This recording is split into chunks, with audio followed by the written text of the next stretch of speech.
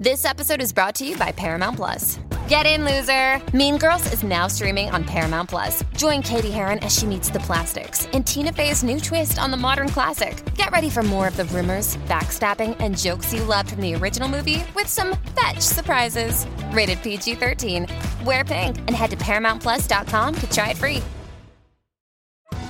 Survivor 46 is here, and so is On Fire, the only official Survivor podcast, and we have a twist this season. The winner of Survivor 45, Dee Valladares, will be joining us every week.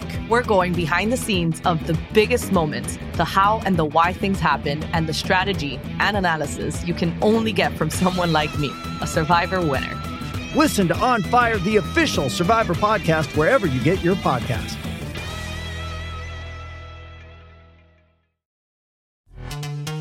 This episode is brought to you by Pepsi Wild Cherry. Pepsi Wild Cherry is bursting with delicious cherry flavor and a sweet, crisp taste that gives you more to go wild for.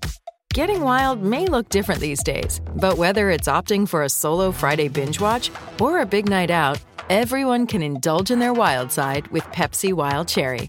Also available in Zero Sugar. So grab a Pepsi Wild Cherry and get wild.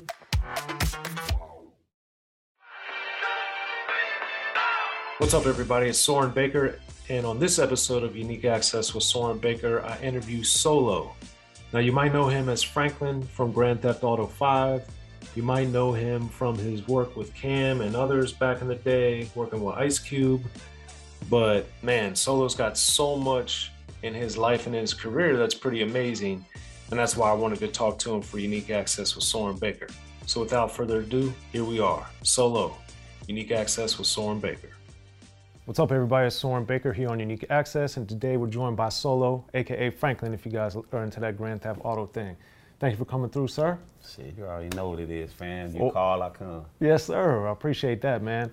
So, obviously, we're going to talk about Grand Theft Auto and Franklin, but I want to make sure that people understand your legacy in the game. Yeah. You know, being an artist, all your affiliations coming up, and being in movies, all this stuff. So, for you, getting into the game, I was first really introduced to you through the Cube and the Cam affiliations and all that.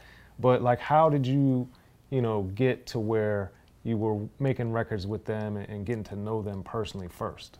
Well, Cam is like family. We're not blood cousins, but you know how it is when you kids, man. Right. You grow up with somebody that's your cousin or that's your brother, so he's like family. You know what I'm saying? So we had a clique called What's Up Crew, man. It was a few of us, you know what I'm saying, that we was putting it down. We had some heavy hitters as far as, when I say heavy hitters, as far as the pocket-wise that was behind us, you know what I'm saying? And I used to always be like, man, Cam is hard, man. He was from Compton, out of Carver Park Hood, and I'm from Watts, And we used to link up and hang out, and he used to be spitting, so I used to always be like, man, I got to get this dude on. So one day, man, I used to run into Ice Cube. He had a Suzuki Jeep, and I had one. He had a gray one back in the days. He had Jerry curl and everything, and I ran into him, and I was like, oh, shit, that's dude from NWA. What's happening, homie? And he came off so cool that we ended up getting so cool that I was on his porch with him at his mama house over there off of, I think it was the Row or something like that in 111 neighborhood. Oh, Van Wyck, maybe? Nah, it wasn't. It could have been Van Wyck. Yeah, it was Van Wyck. Yeah. And I knew some of the 111s. JD was a real 111, man. Man, free my dude JD, man.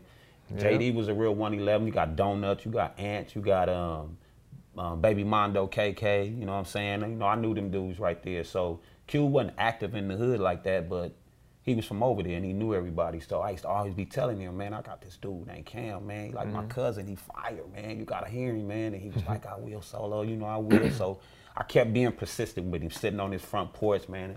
I used to be having my son when he was a baby. Q used to be playing with him. We used to just be chopping it up. He used to be spitting stuff to me.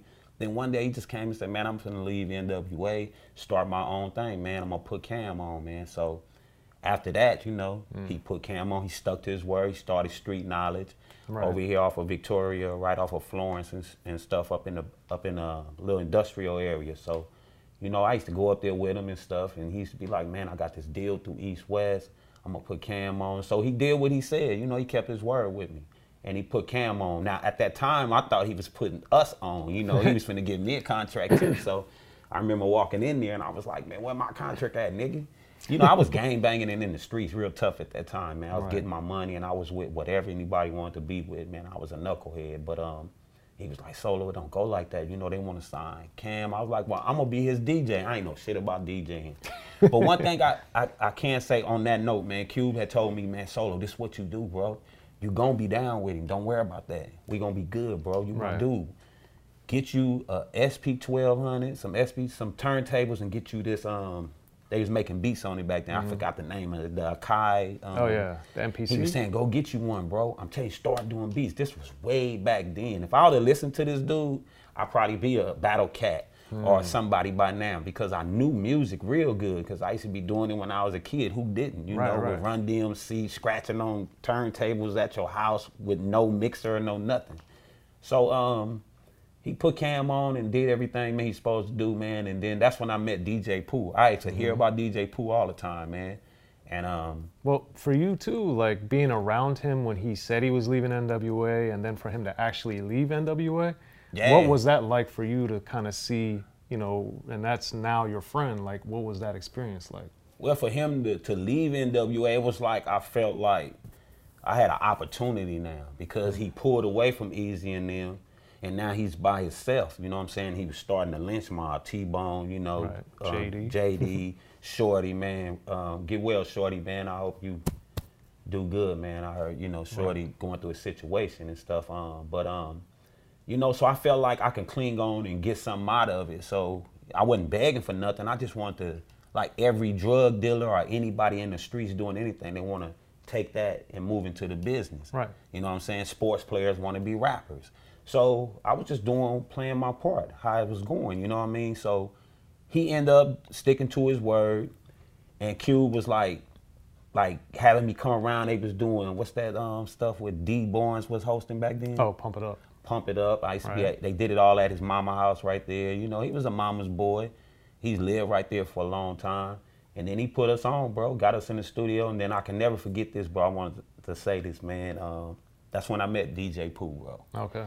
DJ Pooh used to smoke a lot of weed. I never smoked weed. I never drink, never smoked cigarettes. You know, I was like just retarded in just my like brain. Me. Yeah. And I was just with all the madness, just natural. I didn't have to be high, nothing to want to go here or go here. So DJ Pooh kept smoking weed. And I was like, man, you fucking weed head, man. Quit smoking all that weed up in the studio. Now, Pooh was a skinny dude, man. You know what I'm saying? And tall for those that don't know. Yeah, about 6'4", 6'5". He called me outside, bro. And now you gotta remember, I was a solid dude at that time. Right. Called me outside by himself, and he was like, hey man, look, I smoke my weed, bro. You know, I ain't trying to do nothing to bother you, but if you got a problem with it, we can get it on right now, homie. And I promise you, bro, anybody else would have did that in any kind of other way, we would have got to wherever you want to go.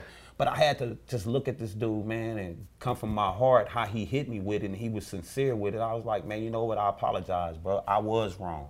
You was right, bro. I shouldn't have called you out your name like that in front of everybody, try to take your manhood, like trying to punk you.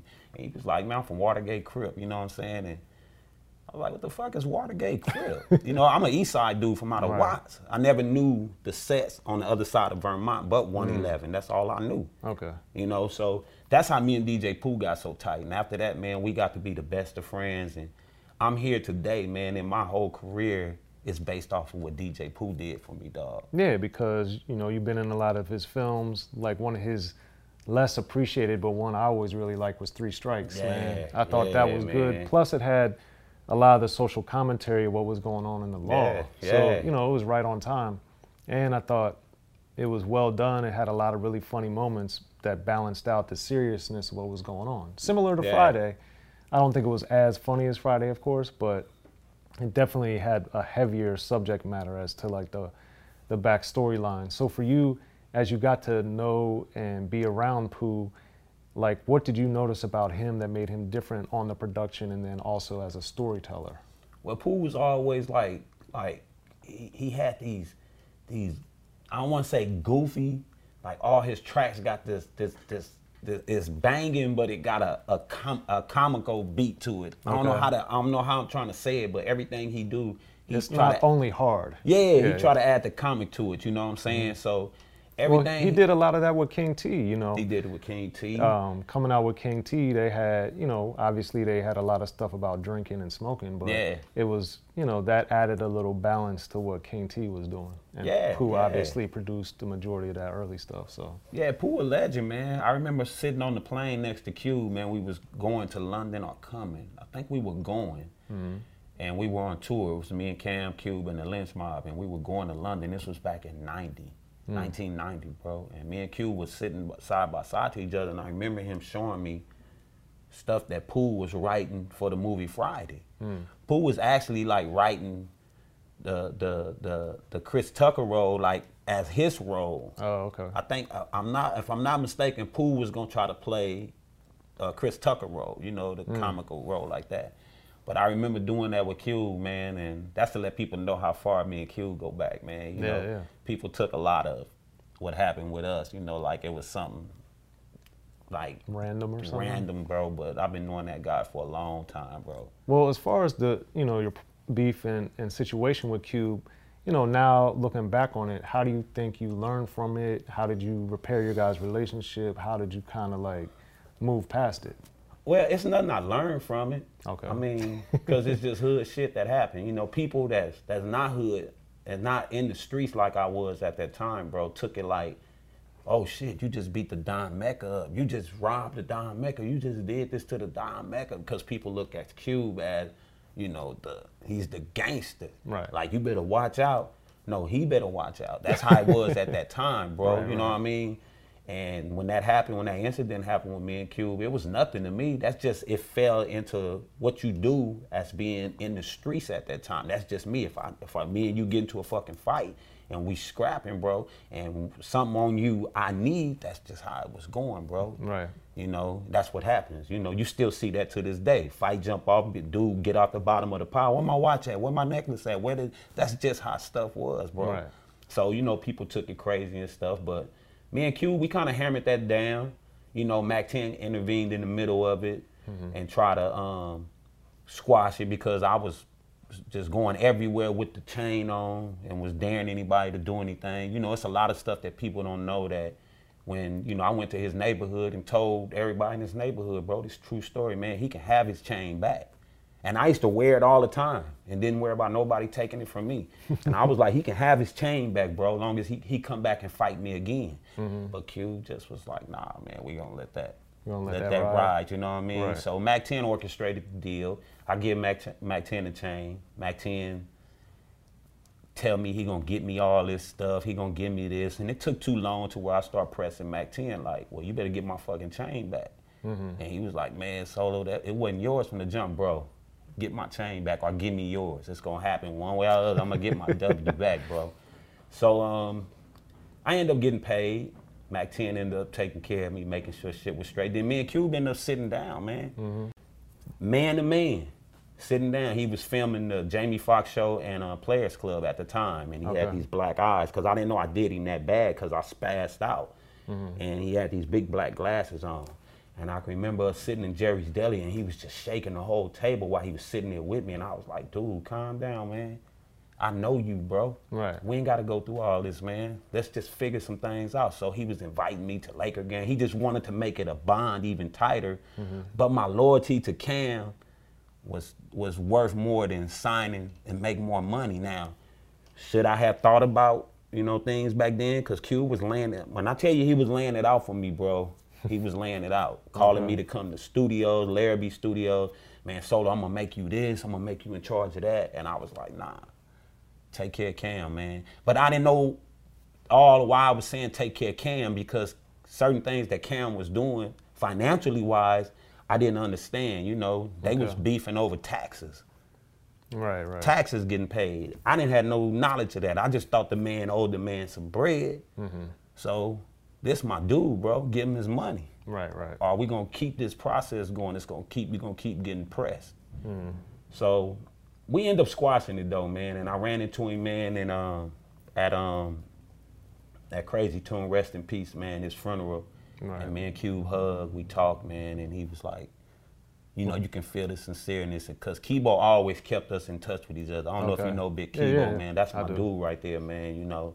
So Kibo came home, and I thought it was going to be a problem because he was looking for me. Okay. He wanted to know who is Solo. I need to holler at this dude.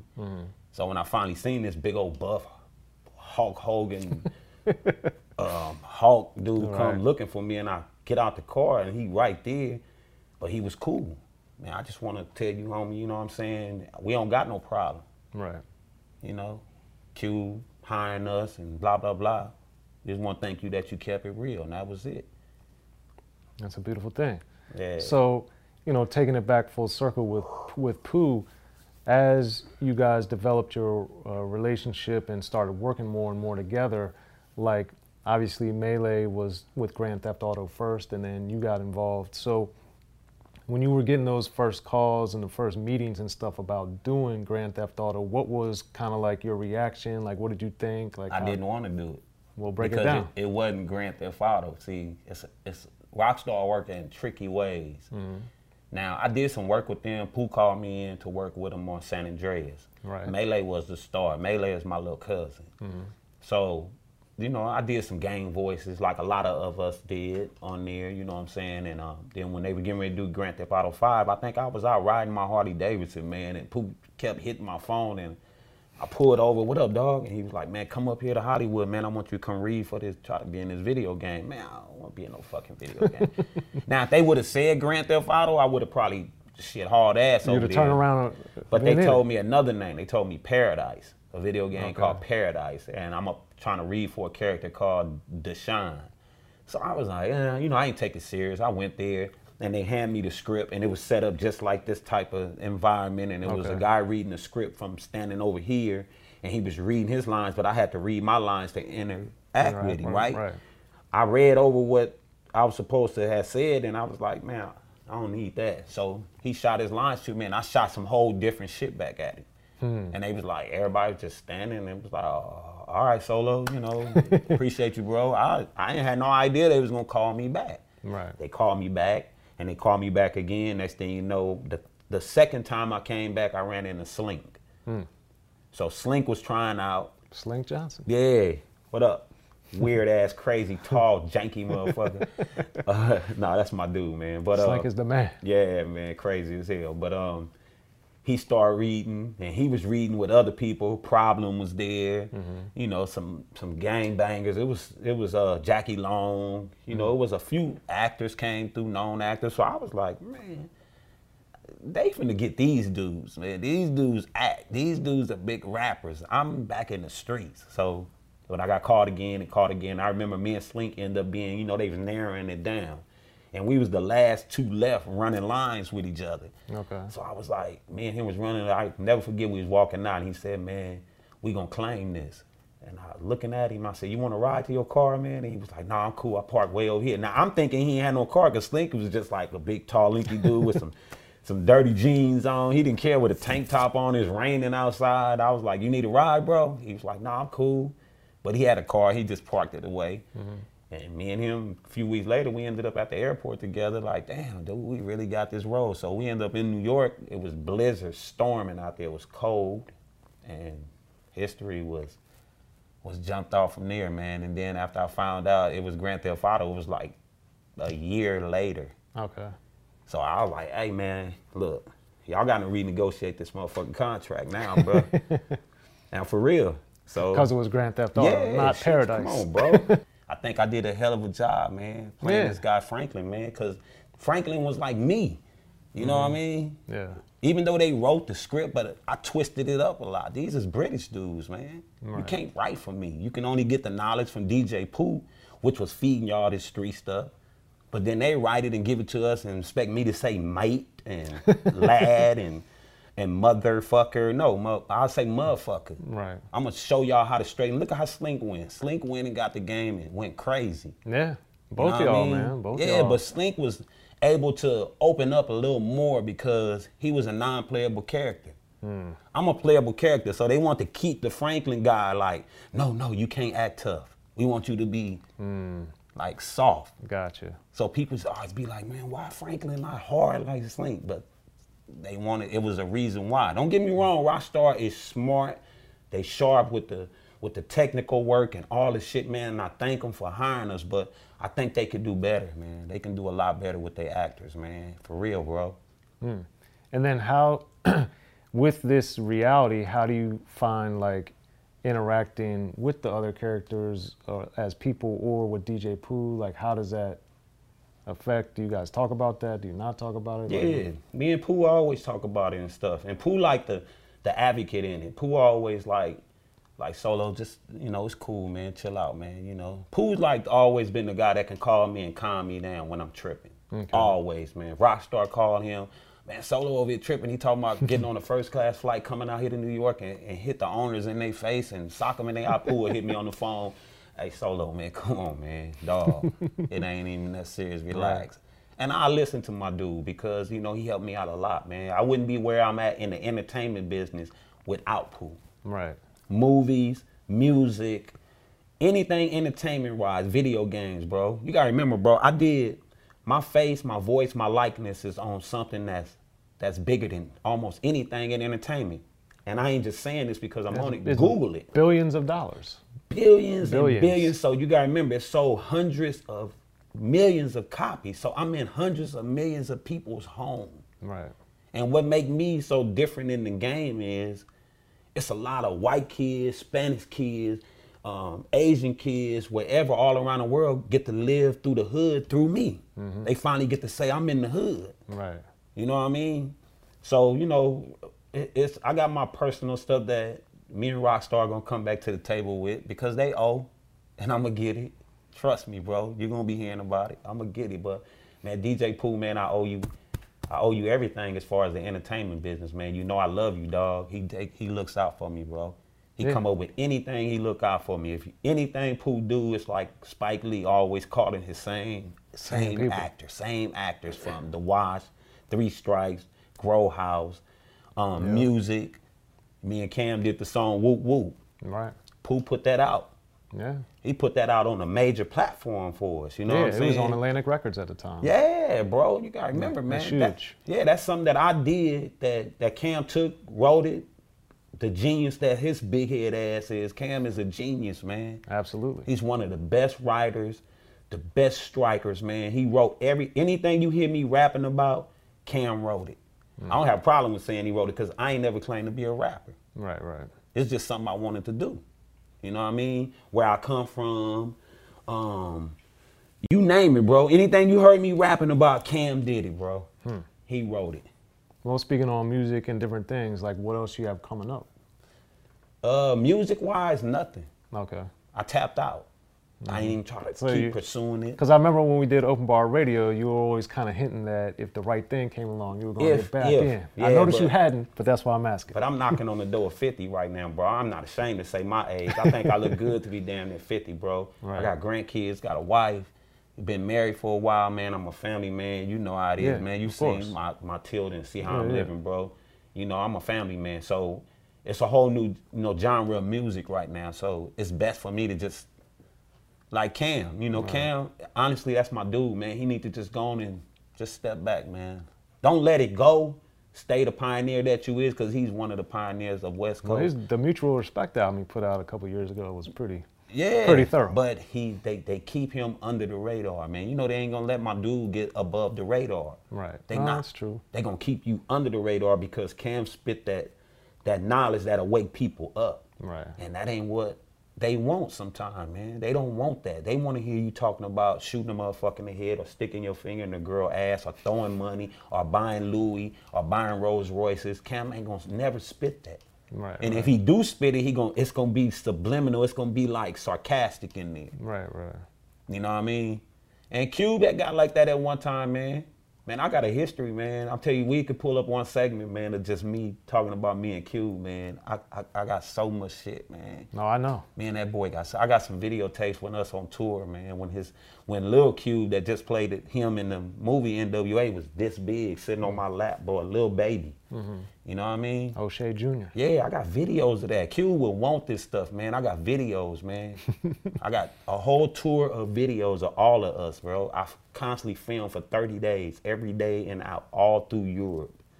So, you know, man, like I said again, man, getting back to DJ Pooh, man, I owe him. I owe that dude, man. So what are you guys working on now? What's next?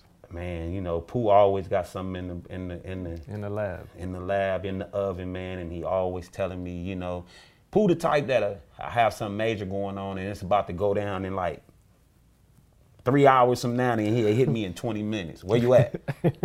I need you to roll through. And I'm gonna pull up. If he need me, he hit me in 20 minutes, I'll be there in 25 minutes. That's just the relationship we got. Right. Well, there it is, y'all. That's Solo. Thank you for coming through again, sir. Yes, sir. I'm Soren Baker here on Unique Access. Solo in the building. Franklin. Soren, my dog, man. Yes, yes. All right, well, thanks for tuning in to Unique Access with Soren Baker. I appreciate your guys' support. Please subscribe wherever you listen to your podcasts and however you guys checked out this episode of Unique Access with Soren Baker. Also, if you haven't already, please pick up the copies of my 2 most recent books, The History of Gangster Rap and The Gucci Mane Guide to Greatness with Gucci Mane. You can find both of those books on Amazon, at Barnes & Noble, at the independent bookstore near you, and of course, you could also check them out at your library. And if any of those places don't have them, please request them. And most importantly, thank you so much for listening to Unique Access with Soren Baker, however you listen to us. And please subscribe so we get into your feed. Hit us with that like, and hit us with the 5 stars, 10 stars, 100 stars, whatever's the highest they got on this platform. But we appreciate your guys' support and look forward to you checking us out on the next episode.